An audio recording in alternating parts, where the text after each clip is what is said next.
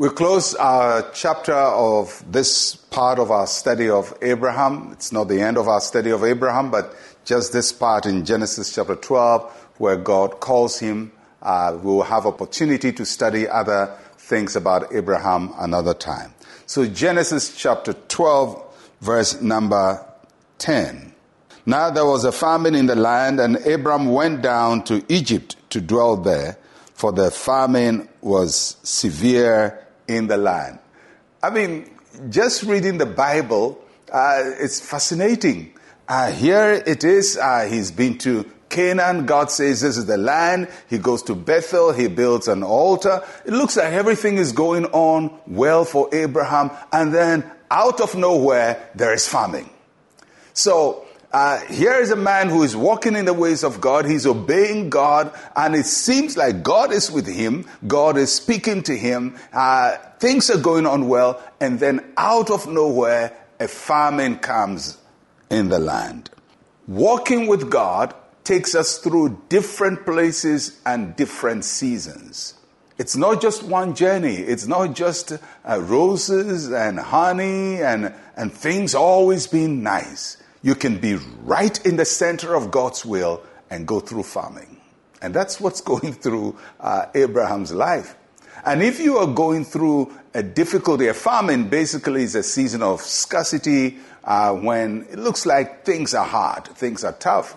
And many times we may think, oh, it may be because God is angry with me, or I've displeased God, or the devil is attacking me.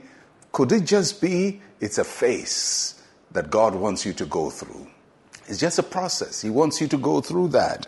So God is with us even when we go through famine. And the famine or the scarcity or the tough time must never communicate to us necessarily that we are out of the will of God. I mean, there are times that being out of the will of God could lead to some difficulties. But just check your heart. Have you disobeyed God? Are you dishonoring God? Are you living in sin? If that's not your story, but you're still going through famine, you have company with Abraham.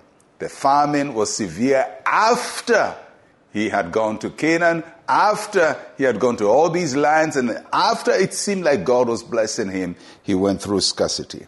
So why do we go through famine? To test our faith. God will test your faith, your sense of obedience. Do you only trust him in abundance, or you trust him also in scarcity? Do you only trust him when things are going well, or you trust him also when you can't figure out how things are going? Remember, all that God wants from us is faith.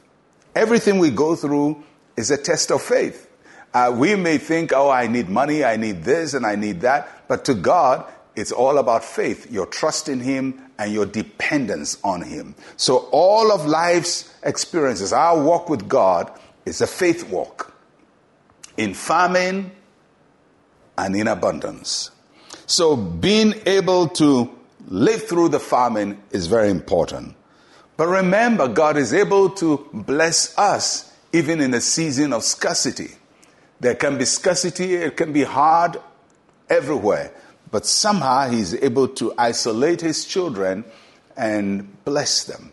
And so even if there is hardship all around, may the Lord bless you, may the Lord prosper you, may the Lord meet your need, and may the Lord water you. May you be a watered garden wherever you are.